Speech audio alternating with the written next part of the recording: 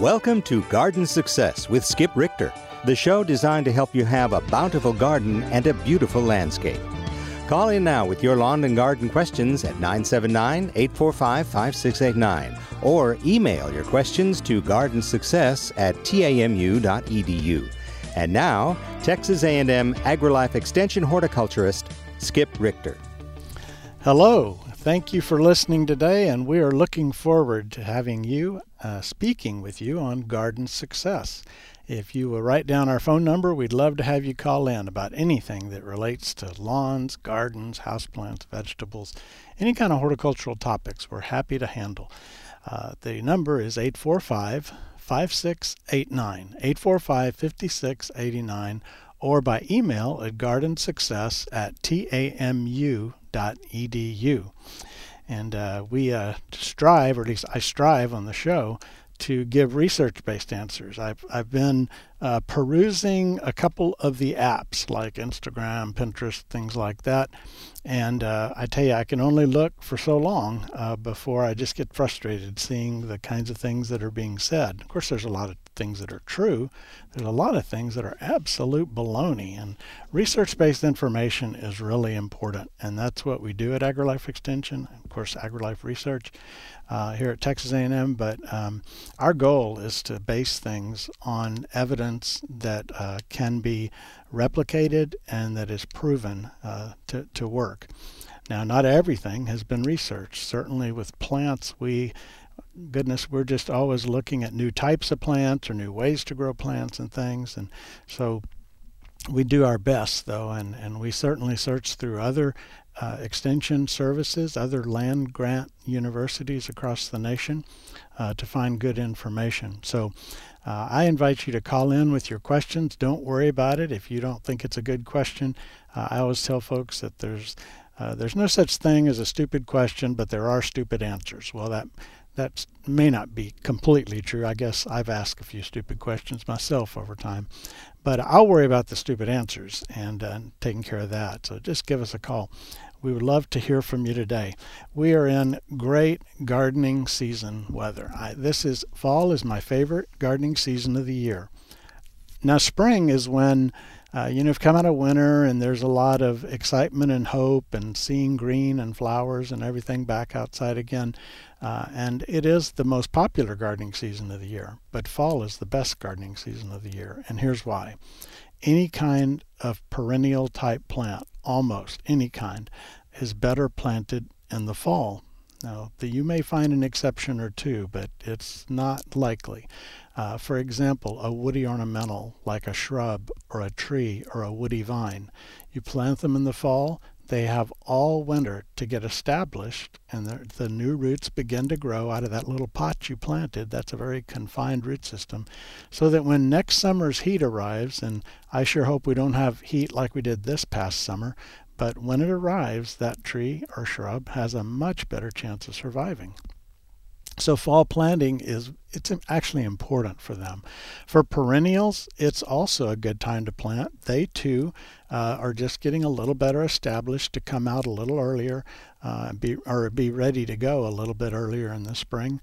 And I have found, and I haven't tried this with every kind of plant, but with a number of different plants, I have found that I can plant a 4-inch pot in the fall and then wait until spring, let's say mid-spring or so, and you buy a 1-gallon pot and plant it next to it, the 4-inch, and by the time you get to mid to late summer for sure, but probably midsummer, it's hard to tell the plants apart. And a 4-inch container plant costs a lot less than a 1-gallon plant. So planting in the fall is also economical, just in addition to the fact that you're going to lose less plants if you do fall planting, as opposed to certainly early summer planting. But you can spend a little less on the particular plants you buy if you can find them in a smaller container. Just remember, when you buy plants, you're buying the dirt. And so the more dirt you're getting, the more you're going to pay. Hopefully the plants will also be larger, but not always. Sometimes they just recently got bumped up to the next pot size, and so you're getting more dirt. Well, let's take a break. We're going to go talk to Catherine Hello, Catherine. How are you? Is Kate there? Okay. Kate, are you there? Oh, I'm not hearing her. I think we may have. Hang on, Kate. We're gonna try to get you on. So anyway, fall is the best time to plant. Please do that. Please consider that. And I think that you will find that not only is it a good time to plant, but it's also great weather after that long, hot summer. Well, let's go now and talk to Kate. Hello, Kate. Hello, Kate. I'm so confused. I accidentally hit the mute thing. Oh, okay. Here's my question. I bought a lot of seeds, Okay. thinking that reduces cost on new plants. Mm-hmm. I've been told, at least for larkspur, November is the time to sow the seeds. Is it true for almost any kind of seed? No, it's not. It is true for larkspur. We have a handful of flowering annuals, or actually they're biennials, that we plant in the fall and then they bloom in the spring. And that would include larkspur. You can do sweet peas that way, the flowering sweet peas, and also things like a bluebonnet, which nature plants them that way. And then the, what am I forget? Poppies. Poppies are also that way. But there are a lot of others that you want to wait until spring to plant. And that would be things that bloom in warmer weather, not so early in the spring. And so that would include things like marigolds or zinnias or sunflowers. And I would say most of your warm season flowers should be planted in the spring. Okay. And I guess you want to be close to frost being over when you plant those? Yes, that's usually the best. You know, plants vary in their temperature preferences. We have some plants, like if you had seed from the plant called Red Bird of Paradise, it's beautiful. It's just a beautiful plant. And you planted it and ask it when it wanted to be planted. It'd say, well, not a day earlier than May. I mean, it loves warm weather, and it wouldn't do well planted as a seed in this early spring. But there are other plants that you can plant quite early, and they'll come on up and get going. Well, I'm going to learn that I have to save larkspur from season to season because it's very hard to find in the stores. Apparently, delphinium is more popular, but I have no luck with that. Right. Delphinium is more of a challenge. It's considered a perennial, but it struggles in our climate here as trying to get it to be a perennial. You ought to be able to find larkspur through a number of online seed catalogs. Yeah, I think I'll have to go to that. Yeah, I think that would be good. And you may also, some of local places that sell plants that have seed packets on a rack, you might find larkspur in some of those. I haven't. That's where I've been checking, All right. the places I normally shop for other things. Well, then save your seed, and we'll tell everybody next spring that they need to go to Kate's house and buy their larkspur seed. Here's the thing I hate to save seed is I like to deadhead just for appearances. Right. But then the seeds aren't mature. That's true. So that's kind of a trade-off. So maybe put a few around the corner that you don't normally look at and let those go to seed. Okay. I do that with a number of things. And I guess I'm pretty tolerant of plants not being in their prime. I know for a lot of people, it's got to be perfect and nice and, all that. And I can take a little bit of that. Nature's a messy thing, So I would leave a few. Maybe leave the rest or prune the rest, but leave a few that you don't deadhead. Yeah. You can get a lot of seeds from one plant. You can. Sure can. Can I take another question that may be quicker? Absolutely. I have nice bougainvilleas, mature. I don't know how many years old they are, 6 or 7, I guess. And I have them in pots, and they're big, heavy pots. And every winter I put them on carts because I can't carry them, and roll them into my garage. Okay. You never know what our winter's going to be like. Right. But if I can get the weatherman to do a general, anticipation, it's going to be a mild winter, it's going to be another doozy, What is the temperature if I cover these with insulation? And actually, I've bought some Mylar, that silver stuff. Okay. That's supposed to retain heat. If I cover these, how low a temperature will they tolerate? I just am not going to be able to give you a good number on that. But I will say this. Now, the bougainvilleas that you're bringing in, are they going totally leafless, or are they keeping some green leaves? Keeping some green leaves. Okay. Not a lot. I mean, they do drop a ton. Yeah, it would be good if they could have a little bit of light. What I would do is I would throw... Well, I do, because our weather is so cyclical. Right. You know, we get a freeze, and then 2 days later, it's bright and sunny and warm. So I try to bring them out into the light. All right. Well, Kate, here's what I would do. I would throw some kind of a cover over them, even a clear plastic, and then just put a light bulb in one of those little aluminum shields with a clamp. You know what I'm talking about? Those things that hold a light bulb, but they've got a little shield around the bulb, and then it can clamp on. I would stick that, and just don't point that clamp toward the plant. Just point it down. A 100-watt light bulb produces quite a bit of heat, and we're just talking about a few degrees here. You don't need it to be 90 underneath there. So I would just one bulb, group all your plants together, and have a cover that rising heat, doesn't have a way to escape readily, and that'll get a marginal situation through a pretty good freeze. Yeah. As long as it's in not your like garage. Last year, but... not out in the garden. That may not be enough.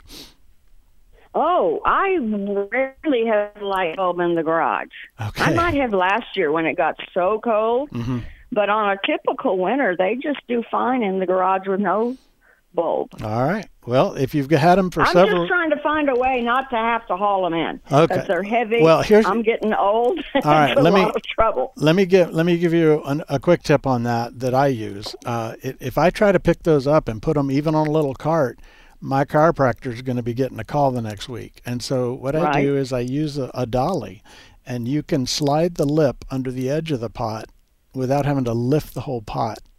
And then put a strap around your container and it attached on each side to the dolly.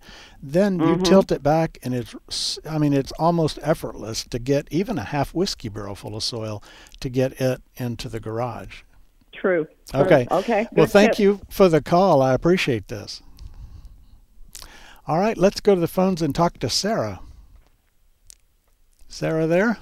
Yes, she is. Hi, Sarah. Well, hi. How are you? How can I help today? I'm good. I kind of have a question, but kind of not.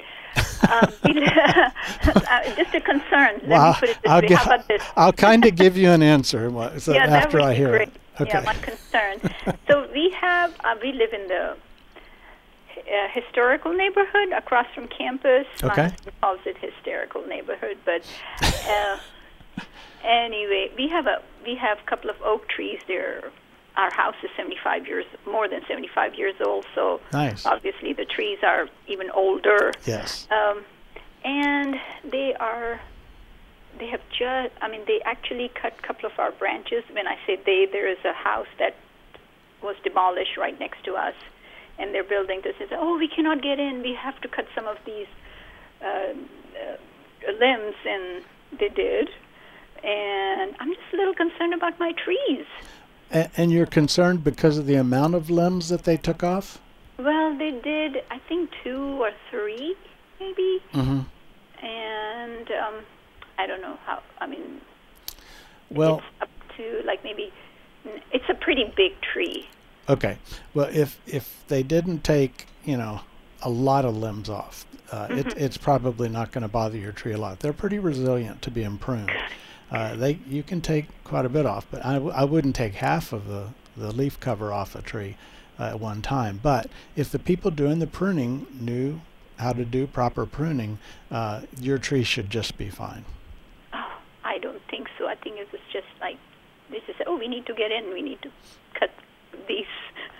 So, but I think it should. I'm just hoping. I just want somebody to kind of tell me your tree is going to be okay. Well, now I have not seen this tree or the job that was done. So why don't you send me a picture from a distance so I can see the whole tree, and email it to gardensuccess@tamu.edu, and I'll take a look at it, and then I'll feel a lot more confident in answering that.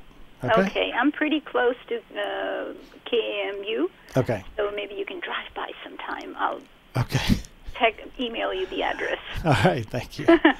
Well, thank you for the call, Sarah. Our phone number is 979-845-5689, or you can email me at gardensuccess@tamu.edu. Now, if you're listening to this on the radio, then it's certainly easy to call in and to email us and things like that when you get to a phone, if you're not at one already. If you're listening by podcast, you can actually listen to the show live at the KAMU FM website. And so that's KAMU 90.9. I won't read out the website, but you can find it. And you can listen live if you want on your computer. And we do have some folks that do that in different areas. Okay, well, I just want to make one comment after Sarah's call. I want to be careful in the way I say this, because I don't want to cast shade on anyone who might not need shade cast on them.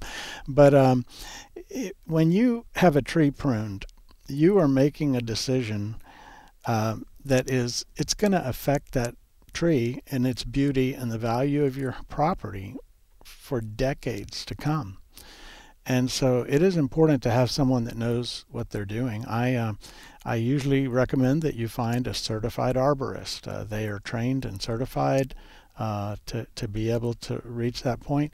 I know it's hard finding certified arborists here in the area who have time to come by and do it. They stay pretty busy, and we just don't have a whole lot of them in this area. But if you can reach one of them, that's good. There are other people who know how to do proper pruning on a tree. And we don't recommend brands, we don't recommend companies, specific product brands or anything. And so I'm not going to list out arborists that I think you should go to, but maybe talk to them, find out where they've done other work and how happy people were with the work they did. It's always good to know, did they clean up well after they left, or did they leave you a mess, and so on.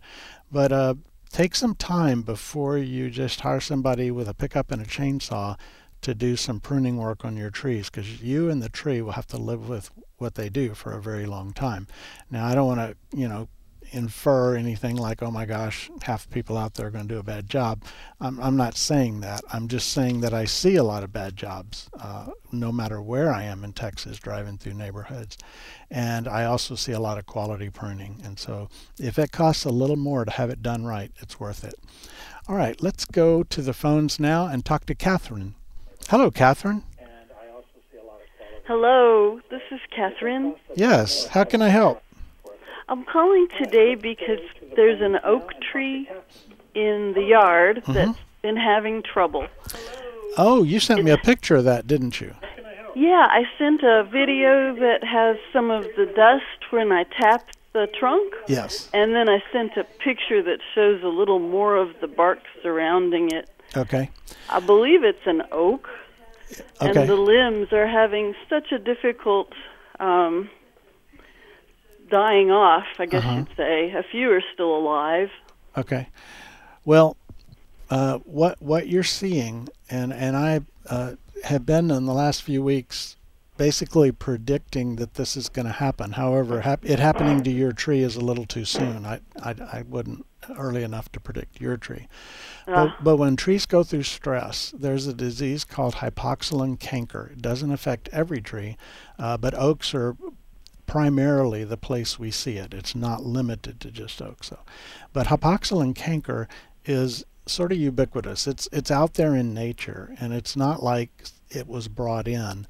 It's when your tree gets weak, hypoxylon has the opportunity to overcome the tree and to take it out and kill it. It may kill a large limb, it may kill the trunk, but often when it happens kind of all over the tree because that's just a weak tree. And it's unfortunate. I can't tell exactly what kind of tree you have from the photo because I'm just seeing a little bit of the bark and stuff. but it probably is some type of oak. The tree's not going to come back from that. It just is not. I hate to be the bearer of bad news, but that is sad. However, I appreciate your explanation. Hypoxylin canker. Hypoxylin canker, and if you go, I think at the Plant Clinic website here at A&M, plantclinic.tamu.edu, I believe they have a write-up about it. If you want to read more, you can just Google the hypoxylin. But your picture shows kind of an olive drab, dusty material. Sometimes you'll see it a little browner than that, and there's even some black and almost a silvery kind of substance that can form sometime, depending on exactly what stage this all is in. But I would go ahead and consider starting the process of finding someone to take the tree out, because it may take a little while to get somebody. And you don't want to leave it too long where it starts to decay and becomes a hazard. Yes, the limbs do fall, and it was such a beautiful tree. I believe an oak, possibly a red oak. However, I appreciate your description, and I will go to the Plant Clinic.tamu.edu. Right. That would be a good way to do it. And something else, and this is, of course, for you doing the search, but I know we have a lot of folks listening that often have questions. Then you want a good reference for your search. When you just put in something like hypoxylin canker, you can have anybody in the world could be talking about it, whether they know what they're talking about or not, and it pops up on your search. So if after you search for something, you give a space and then type in site, S-I-T-E, and then a colon, and then a dot, period, and then edu. And what you're telling Google is, I want you to only look at sites, websites, that end in .edu. Wonderful. Site, colon, so that is site, S-I-T-E, colon, dot edu. edu. When I do any plant search online, I almost always put that in, unless I'm for some reason looking for something else. But you'll get Texas A&M stuff. You'll get LSU, Oklahoma State, Arkansas, wherever there is a land-grant college, you'll get their stuff. And so again, we're looking at research-based information, which is what we're looking for. Well, thank you, Skip. You've given me a wonderful cue for getting land-grant education specific information. I appreciate that. All right. Well, good luck with it, Catherine. I'm sorry to be the bearer of bad news. Well, you got to learn, and life is nature. Thank you very much. All right. You take care. Our phone number is 845-5689 if you're calling from outside the area, 979-845-5689, and the email gardensuccess@tamu.edu. gardensuccess@tamu.edu. Looking at the email, Alicia emails about a Chinese pistache. I believe they planted it about a year ago. And this September, it dropped its leaves like it's fall. Or I'm dying. It dropped its leaves. And then now they're seeing new leaves start to push out on the plant. And that's a good sign. It's not great for the tree that it's pushing out the leaves now, because they're going to quickly get frosted, frozen, and it just used some stored energy to do that, and it'll have to do it again in the spring. But what happens is when plants get stressed, trees especially, toward the end of the year, they may drop their leaves early. Cypress, the bald cypress, is notorious for this.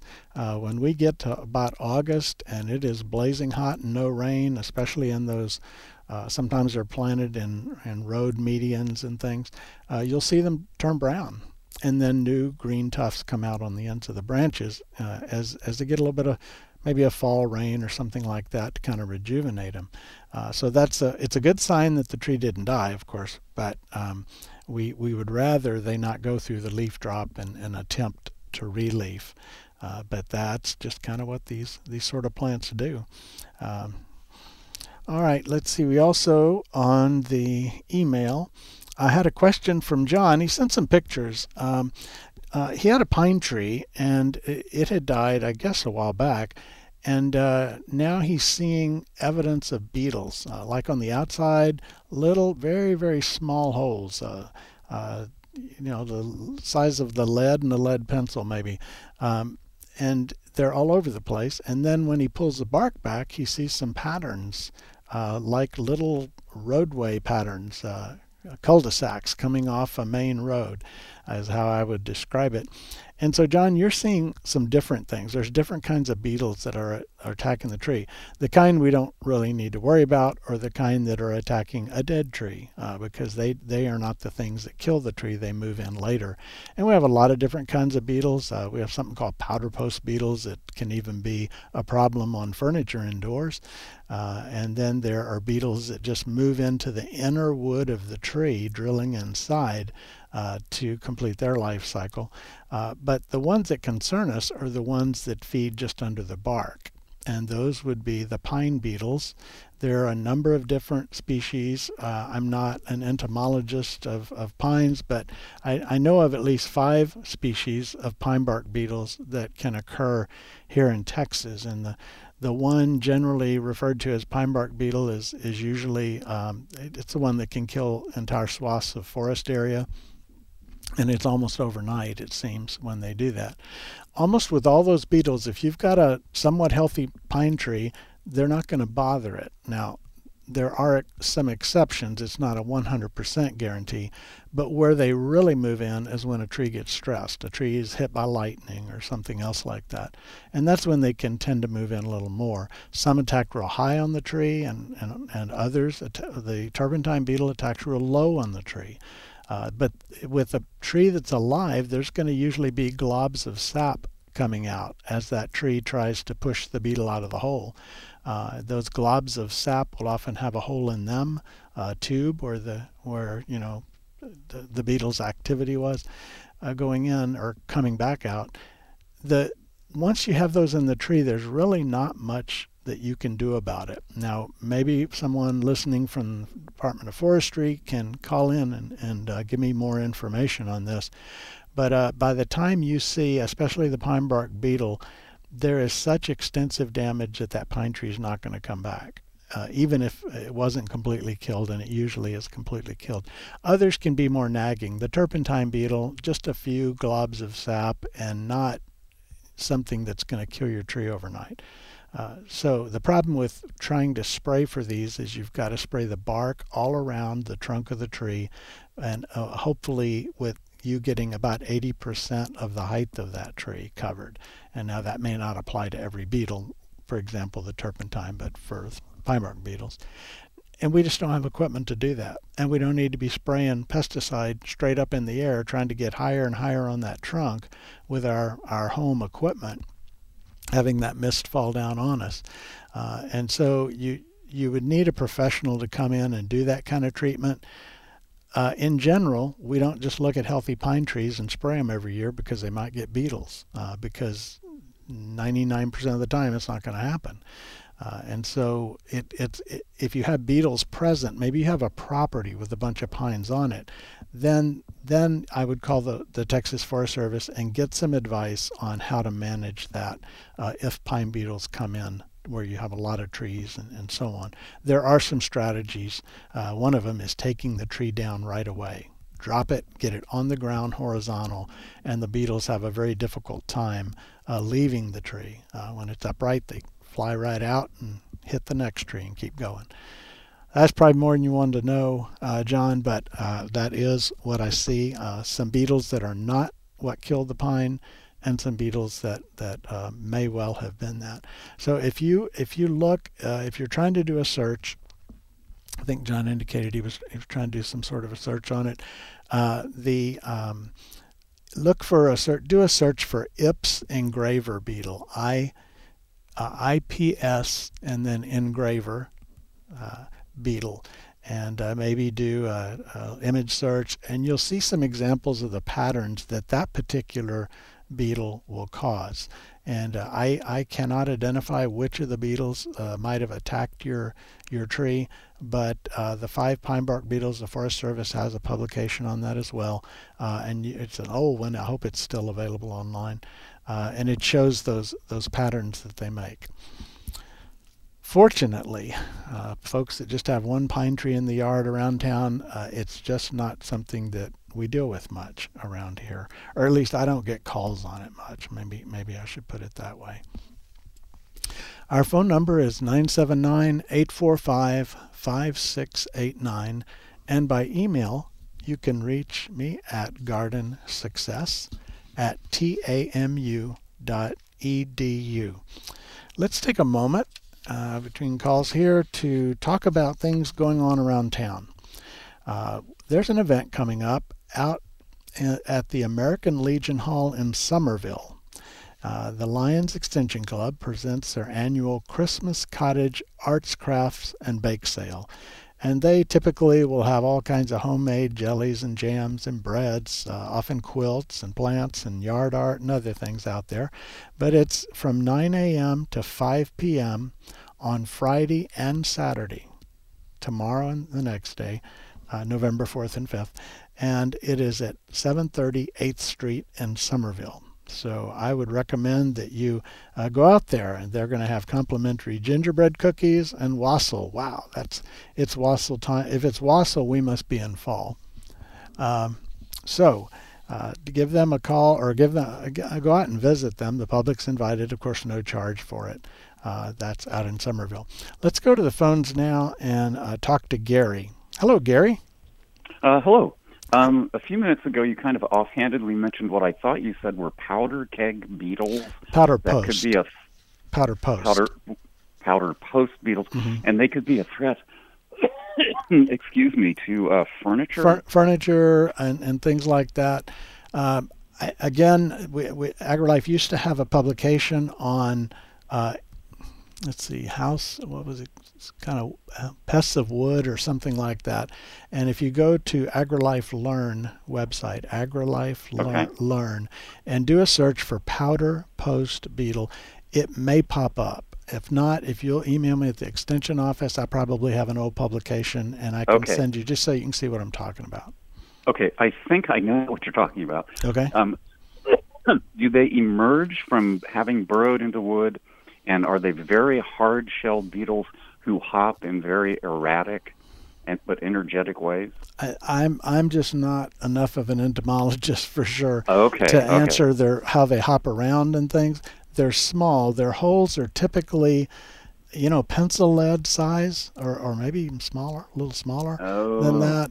Little pinhead type holes. But that's smaller than what I've seen. Well, there are other wood boring pests that can happen, and typically what we find is, someone brings some wood furniture that they got when they were traveling through Central America or something. They bring it home. The little bongo type drums that are made out of wood that are brought in and purchased, and the pest comes in with the wood, and so you can end up then having to deal with that. Got it. Okay. Well, I'll look where you told me to look for it. All right. Thank you. You bet. Thank you very much. Let's see. Other activities around town. On Thursday, which is today at 6:30 p.m., there is going to be a guest speaker from the gardens at Texas A&M University, and they will give a free talk about gardening. And that's going to be at the Ringer Library in their meeting room at 1818 Harvey Mitchell Parkway. That's tonight, 6:30. On Saturday, this coming 2 days from now, on November 5th, the Rio Brazos Audubon Society is going to have a program on Birding 101. And they've done these before. I've talked about them. But this is going to be out at Lick Creek Park at the Visitor Center at 8:30 a.m. So this Saturday, 8:30. So it's a chance, if you're interested in learning about birds, you want to be a new bird enthusiast, you can sharpen your skills. You're going to learn how to identify many of them by sight and by sound.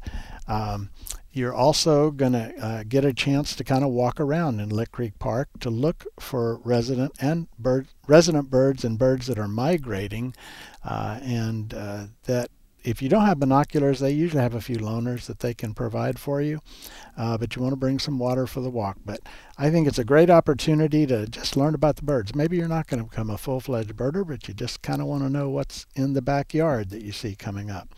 So Saturday, 8:30 a.m. Let's go back to the phones again, the number 845-5689, and we're going to talk to Pat. Hello, Pat. Hey, Skip. Thanks for taking my call. Yeah. I wanted, you may have already spoken about this. I may have missed it. I was driving home from the grocery store, and I noticed that tomorrow there will be an Arbor Day celebration. I think it's the A&M Garden Club, 9:30 tomorrow morning. And they're all. I am looking. If I've got the right information. I do not see an Arbor Day on my list. That doesn't mean it's not happening. It just means I wasn't notified about it. Well, I got the information online. I went and checked and made sure I was in the correct year. Mm-hmm. But I thought I saw that Dr. Elmer Crable passed away in September. Yes, he did. And I was unaware of that. And they are going to acknowledge him as him and another member who is recently deceased, and they're going to acknowledge him at this celebration. Okay. And so that's all I had. I just thought Dr. Crable hung the moon. Well, he did for a lot of folks for many, many years. He was a great resource for folks. I thought maybe that I had seen that somewhere, and I'm going to kind of look around. If someone listening knows what we're talking about and has the information on when to see what, when this was or is, please do call in and let us know. They were planting 2 trees, one in his honor and one in someone else's honor who also was a very important person over the years contributing to our Unfortunately, community. I did not know that person, but Dr. Crable was a dear man and a wonderful resource, and he had a good long life, and he was wonderful in the horticulture community. But anyway, that's all I've got. He sure was. Thank you. Well, hey, thank you for the call, Pat, and we'll see if we can find out more about that.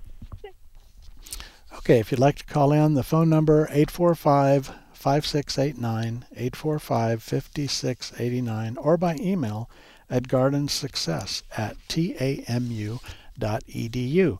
And that just kind of reminds me, I probably never say this on the radio, but if you have special events, especially ones that are garden related in some way, shape, or form, you can email them to us at gardensuccess@tamu.edu. And if you're interested in finding out about events, you can go to the Brazos County Master Gardener's website, and there is something called Around Town, About Town, and the Brazos County Master Gardeners take the information that we have and they put it on the web so that people can see what's going on. And the web's really easy. It's brazosmg.com, brazosmg.com. You have to click on the calendar, and there's also an image where you click on Around Town. You can click and get there that way. And you can find out all these kind of things. They do that as a service to the community, and I think you should take advantage of it. All right, so let's see. We're talking about things going on in the community. I'm going to continue on Tuesday, November 8th at noon at Outback Steakhouse in College Station is a meeting of the Brazos County Rose Society. Brazos County Rose Society, Outback Steakhouse, Tuesday at noon. They're going to have a program, and if you're interested, go give them. You're welcome. The public is welcome to come and learn about the Rose Society, and just go for it. And Outback Steakhouse, and I think you'll enjoy that. On Friday, November 11th, the A&M Garden Club is meeting, and they meet at Peace Lutheran Church on Rio Grande Boulevard in College Station at 9:30 a.m. And this program is napkin folding by Heather White, Master Flower Show Judge. Guests are welcome. Now, I had a discussion with someone the other day about which side of the plate the fork or the knife went on. And so I probably need to go and learn a little bit about napkin folding and take my whatever you'd call it, up a step or two. On Thursday, November 17th, the Brazos Valley Master Naturalists are getting together with the Post Oak chapter of the Native Plant Society. Post Oak chapter of the Native Plant Society and the Brazos Valley Master Naturalist, and this will be at 6:30 p.m. at the AgriLife Extension Office. We're right next to the county where you pay your taxes, county tax office. November 17th, Thursday, 6:30 p.m. And Cherie Coburn will be presenting 7 simple steps, garden design made easy. You can learn the tricks of the trade for this professional landscape designer and award-winning author. And this program will help you better understand the how-tos and the what-fors of garden design.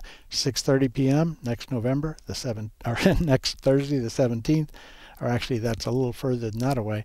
But anyway, Thursday, November 17th at the Extension Office. And this, when I saw this name, it surprised me. Cherie Coburn was a master gardener in the program that I oversaw when I was in Conroe in Montgomery County. And that was a lot of years ago, more than Cherie or I would care to count up right now. But she is a wonderful lady. I can personally vouch for the information she provides and the manner in which she presents it. I think you will be very interested in that. Plus, it's a good chance to meet with folks from the Master Naturalist program here and the Post Oak chapter of the Native Plant Society. I think we may have another item or two. Okay, the Texas A&M Women's Club Garden Interest Group is meeting at the George Bush Presidential Library. They're meeting there again. They used to, and then it got away from it during COVID. But it's at 9:30 a.m. on Tuesday, November 15th. And there's going to be a program presented by Gloria Hunter, Marianne Rilal, and Jean Ward, members of the Texas Time Unit of the American Herb Society. And the program's called Eat Your Herbs. They'll talk about the various health benefits of their favorite herbs and talk about how to use them in food. You know, that's something that I think is really good. We see herb gardens, and herbs are easy to grow. I mean, not every herb, but I mean, you can grow a lot of herbs pretty easily. Rosemary, for example, that is one of the most drought-tolerant, low-care plants on earth. But you grow it, and now how do you use it? What if you want to make an herb butter? Or what if you want to use herbs in some other way? Well, this is your chance, Tuesday, November 15th at 9:30 a.m. At the George Bush Presidential Library's Education Room. The Brazos Valley Orchid Society on Tuesday, November 20th from 7 p.m. to 9 p.m. Station 6, Fire Station 6, Community Room. That's on the corner of Taro and University. You can bring your orchids in there and they'll talk to you about how to care for them, maybe how to almost bring them back to life. I know a lot of folks have frustrations that they can't get an orchid to grow. Well, they will help you get an orchid to grow. So I'd recommend you consider that. Also, don't forget about our farmers markets. We got the South Brazos County Farmers Market every Tuesday from noon to 5 on the corner of University and Glen Haven, and also on every Friday from noon to 5, same location. We got the Brazos Valley Farmers Market Saturdays from 8 to noon in downtown Bryan at Main and 21st. And then there's the local, which is each Tuesday through November 29th in front of the Stella Hotel at 4100 Lake Atlas Drive in Bryan. Lots of vendors and craft and other kinds of things going on, I know, at that one. And then Farm Fridays, 10 a.m. to 2 p.m. On FM 974 called Tabor Road. It's a farmer's market that has information out there on Fridays, 10 a.m. to 2 p.m. My goodness, that's a lot of things going on around town, but we want to get to all of those. Let's see. I did have one more thing on email. We had a question that came in from Suzanne, and she planted a 4-inch pot of these cole crops or cruciferous vegetables, or the blue leaf vegetables, I call them, Brussels sprouts, cabbage, cauliflower, and broccoli. Those were planted about a month ago, and the cabbage has started to form a head. So how long before you see small veggies forming on other cold crop plants? I tell you, I am surprised the cabbage has started to form a head. I am not quite sure what's going on there. That's surprising. What often happens if the plants we are planting are stressed, maybe they were left too long in the container at the grower or the nursery, and what happens is they can get stunted. Cauliflower is this way. You want it to, when they plant the seed, you want to buy that plant from the garden center soon and get it in the ground and get it growing, because it'll sort of stunt out and you'll get a little cauliflower head, but not the size that you want. I haven't seen cabbage form a head within a month from a transplant like that before, but I guess that's what's happening. So your Brussels sprouts are going to be the slowest, Suzanne. It's going to be next spring probably before you're picking, or next late winter, early spring before you're picking Brussels sprouts. So that takes a long time to get there. Broccoli will be kind of in between these others, like the cauliflower was. Okay, we had a question that just came in from Tad about, can hypoxylin canker spread to crepe myrtles? So the question is, first of all, I want to address the word spread. So if you have it on a tree in your yard and the dust, the spores are out there, of course there'll be a little more of it around that tree as the spores disperse out different areas. But remember, it's already out and about. So while you probably are increasing the inoculum, as the pathologist would say, in the area, I'm not as concerned about that particular thing. But Tad asks about crepe myrtles and also Chinese pistache, and I have never seen hypoxylin on crepe myrtle. And I want to say it doesn't attack Chinese pistachio because I've never heard of it. I may be wrong. I can't say for sure that Chinese pistachio is resistant, but my guess is that it would be, and that is a guess. That I will definitely let you know that. But I think your other plants are going to be okay around that. Okay, we were talking about some of the things going on around town. And also, I want to talk a little bit about vegetables right now. We are in early November, and so we're getting to the end of the time when we'd like to get all those blue leaf cold crops planted. So if you could go ahead and get that done sooner rather than later, you can plant them all winter, but they're going to kind of sit there when it's really cold and not grow much. And so the sooner you get those in, the sooner you can have a good harvest from them. It's also a time for carrots, for example. Carrots, and it's the tail end of our time for turnips and radishes. You can still plant radishes. They're so fast. That'll work well. So I would get all of those things going right now. I think you'll find that you can have a really nice garden here over the winter. We got a few hard freezes that typically occur. Maybe a few is even too many to say. And you can cover plants during those times. As we approach those, I'll talk about those on the radio.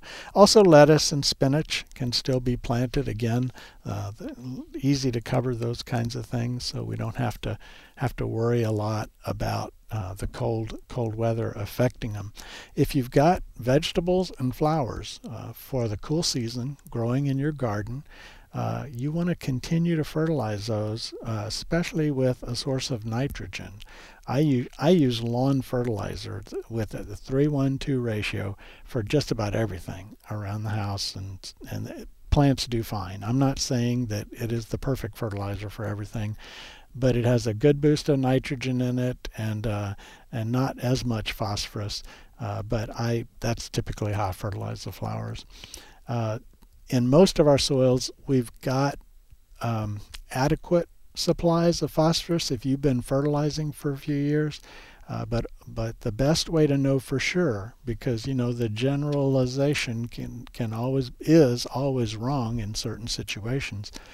You want to go to soiltesting.tamu.edu, soiltesting.tamu.edu. tamu.edu, and there is a form on that site called the Urban Soil Test Form.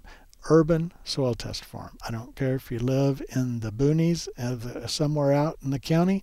You still, if it's a horticultural plant, you want to use that urban soil test form. That'd be your lawn and your flower beds and your vegetables and fruit trees and roses, all good examples. And you can select and tell them what you're growing, if it's roses or if it's annual flowers. And that way their recommendations will be appropriate, especially appropriate for the plants that you're wanting to use it on. But continue to feed them with nitrogen. The flowers, our modern flowers that have been just bred and bred over the years for incredibly beautiful, larger blooms, they need energy to produce blooms. When a plant goes from just being leafy to trying to flower and fruit or set seed, it takes a lot of energy to do that. And so in order to do that, we need to have a lot of leaves. And you'll see on a lot of different kinds of plants. I noticed a petunia I had in a hanging basket this year. Toward the end of the season, it wasn't producing leaves. It was just producing blooms, and it was producing itself to death, just about. So I cut it back, fertilized it, and got a new flush of growth and more blooms. And the same is true whether it's vegetables or flowers. You want to get good, vigorous, healthy growth. Don't overdo the fertilizer, but give them enough to keep them going. And as it gets colder and colder, the microbial activity slows down a little bit. We don't have the bitter cold that further north might experience, but microbial activity is what releases a lot of the nutrients to our plants in the soil, and it slows down. So another reason in the cool season to fertilize frequently in small amounts and keep those things vigorous and growing, and that way you can continue to enjoy the bounty and the beauty of your plants as we move in to the cool season. Also watch out for cabbage loopers. They are out and about now, chewing holes in all those blue leaf vegetables and other plants as well. And there's a little beetle that attacks some of our cabbage-like vegetables, like Chinese cabbage, for example, bok choy, and some of the other cool season cruciferous vegetables that we refer to as Asian vegetables. That group is attacked by a beetle, so you just want to watch for that and make sure you're staying ahead of those. But in general, it's a great time to garden. It's so cool. It's so easy to be outside. We get rain periodically, and the plants don't need as much water because the temperature's cooler, that it just makes it a really pleasant time to garden. If you were trying to garden this summer during 40 plus days of 100 degrees plus and no rain in sight, it takes a dedicated gardener to do that. But when it comes to our fall gardens, it's just an easy time. I mentioned fall being the best time to garden. Of course, we're way past this now, but toward the end of summer, there are a number of warm season vegetables that we can plant and have good harvest in the fall. What we call summer squashes, the kind that we eat when they're immature, like zucchini and yellow squash. Cucumbers and green beans. Green beans planted in the spring, especially a little late in the spring, they're going to try to produce their crop when it's getting kind of hot.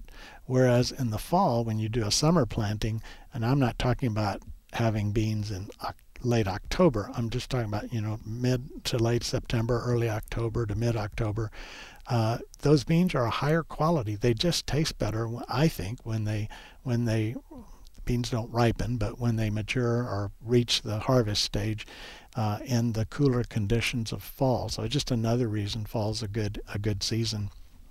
A couple of other tips before we're done today. As you're out and about, we're about to enter leaf season. In fact, I think I saw the first leaf bags of fall in my part of town the other day. And leaves are valuable for your garden soil. Nature uses leaves to build rich soil on the floor of the forest. Leaves are very important for that. And when you grow a tree and it's going through the season and producing leaves and a few branches and twigs and things.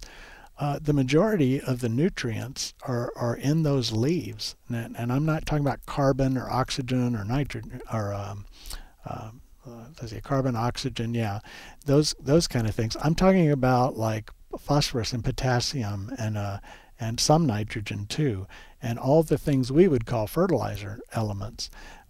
They're in the leaves. So when they fall to the ground, you can either bag them and pay for your garbage service for them to haul them away, or you can keep them and use them. And everyone who's a gardener should keep and use their leaves. You can run over them with a lawnmower and blow them toward the center as you mow, and chop them up. If you happen to be fortunate enough to have a grinder, grind them up too. And that way, like 4 bags of leaves can become 1 bag of leaves. But you need them for mulching all through the year, including next July and August when it's hot and there's no leaves in sight. And you want to compost them. As they decompose, they release those nutrients, and just a lot of benefits because it's how nature works.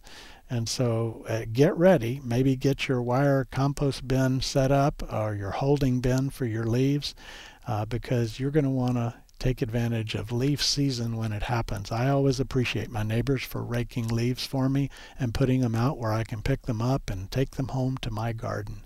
And the more you do that, the better you get at looking at that bag to say, it's got too many sticks in it. I'm going to go to the next one that looks like it's full of leaves. Well, anyway, I hope you have a wonderful time out in the garden this week. We'll be back again next Thursday. Tell your friends about Garden Success and have them listen in as well, or they can listen by podcast at many of the common podcast sites, including Spotify and Google Podcasts and Apple's Podcast, and of course, National Public Radio.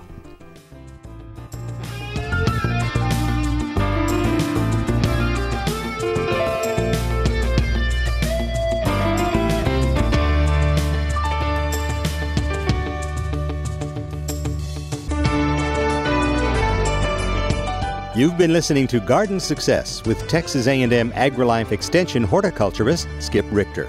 Join us again next week as Skip discusses your questions about gardening and landscaping in the Brazos Valley.